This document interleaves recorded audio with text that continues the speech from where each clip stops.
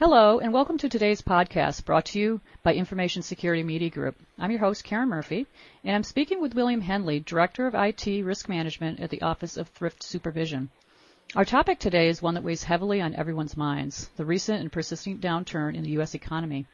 With so much talk and action focused on the mortgage crisis, William wants to make sure that information security stays top of mind and top of budget. As financial institutions tighten their belts, they can't ignore today's threats, especially given last week's coverage of the identity theft ring behind the TJX breach. Let's begin, William, with a quick overview of your agency. What's your charter? Thanks for the opportunity to speak today.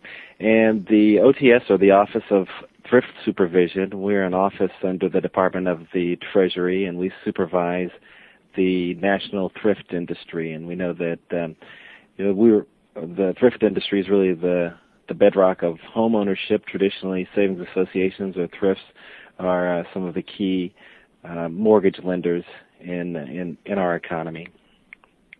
And so here within the OTS, my role is Director of IT Risk Management, or our section underwent a recent name change is IT Examinations. We're the policy side, and we're responsible for developing examination procedures and industry guidance as it relates to information technology. So for the OTS examiners, those that review IT within the thrifts, we're responsible for overseeing that function of the examination.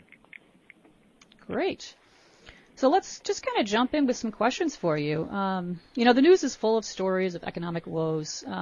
What are the OTS's greatest concerns for financial institutions? Well, our greatest concern is where's the bottom of this economic downturn? Nobody knows, and we see and hear reports that our thrifts are shrinking their balance sheets. Their attention is almost 100% focused on the credit situation. They're adding to their ALLL, or their allowance for loan and lease losses, etc.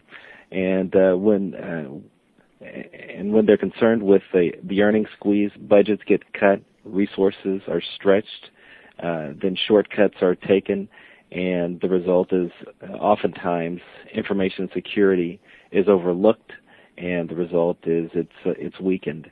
And this is a recipe for disaster from our standpoint in administering the IT, or the information security program here within the OTS. And when we see this happen in the industry, because we have to stress to them that security is of the utmost importance, especially during these times, because these are times when their systems are most vulnerable to attack, when there has been a little bit of attention that's been taken away from this area. So reputation risk is high, and it's important for our thrifts to maintain a secure defense a secure and defense in-depth IT environment to be competitive and to be a survivor. Okay, that makes sense to me. Now, in reality, how are financial institutions reacting to the negative downturn? Well, we have seen some cutbacks in staffs at thrifts in the IT area, and we've heard from a few thrifts from their IT departments. They've already been warned that funds will be limited to for new IT projects. So they're starting to feel the pinch within the thrifts, the IT managers. Okay. And how do you see it kind of impacting the way that financial institutions regard information security in general? Well, certainly staff reductions mean that some monitoring will be scaled back, and this could put thrifts at risk in several areas. So we see that this is really concerning to us, the potential that this could have as so much attention is focused on the credit industry, that so to speak, some portions of the industry may be taking their eyes off the ball on the importance of maintaining robust security systems and protecting customer data. Okay, and so if they do kind of sideline security, what's the risk to the institution today, and then how do you see it affecting them long term?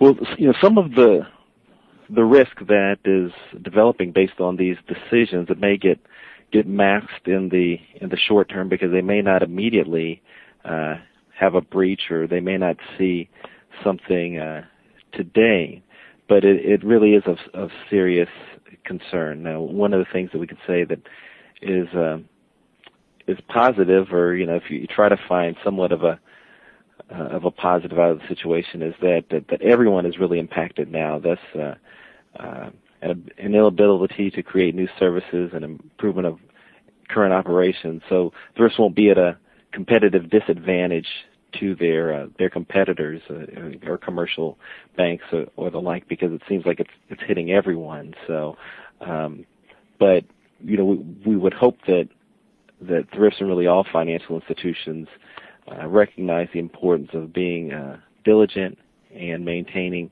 secure systems. Institutions are obviously not likely to drop security entirely, but they may forego or postpone upgrades or enhancements.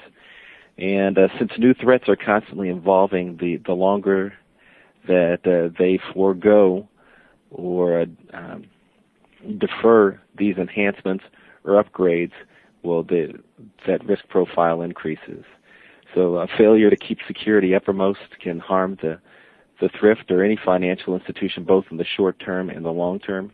And the short-term failure to maintain a high level of security can expose the thrift to financial and reputational loss. And in the long term, failure to stay current with regulatory, personnel, and technological issues related to security can result in a gap that could take a long time and cost more to overcome than if the thrift had maintained its security at a high level all along. Okay. So the risk is definitely there. What's the business case for staying on course? How do they convince their board or whatever, that information security strategies are, Well, the business case is that even though there may be an economic downturn in the economy or in the financial institution industry in general, it's not an economic downturn for the bad guys, for the thieves that are trying to do them harm, that are trying to get at confidential customer data, that are trying to breach their systems. In fact, during these times, the activity probably rises or spikes because they're aware also that the boards of directors and management at the institutions, at the thrifts, that their attention is focused elsewhere on the credit issues. They're aware that